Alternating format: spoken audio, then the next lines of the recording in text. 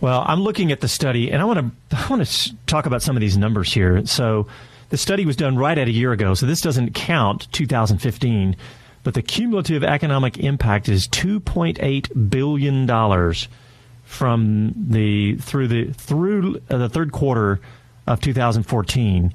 So, I mean, and like you mentioned, Jonathan, 1.1 million people.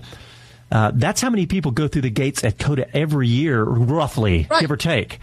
And here's the other thing: we're sitting here watching debate after debate after debate with the Democrats and the Republicans going wheel to wheel with each other, and it's all talking about what people wanting a better life, more jobs, a better way of life. 9,100 jobs annually created by the Circuit of the Americas, 7,000 in jobs just for the construction alone. Wages, 306 million. These aren't fake numbers. These aren't politicians spouting from a pedestal. These are actual facts that have come to Texas. So again, like I said, I got a bee in my bonnet about this. It just doesn't make any sense.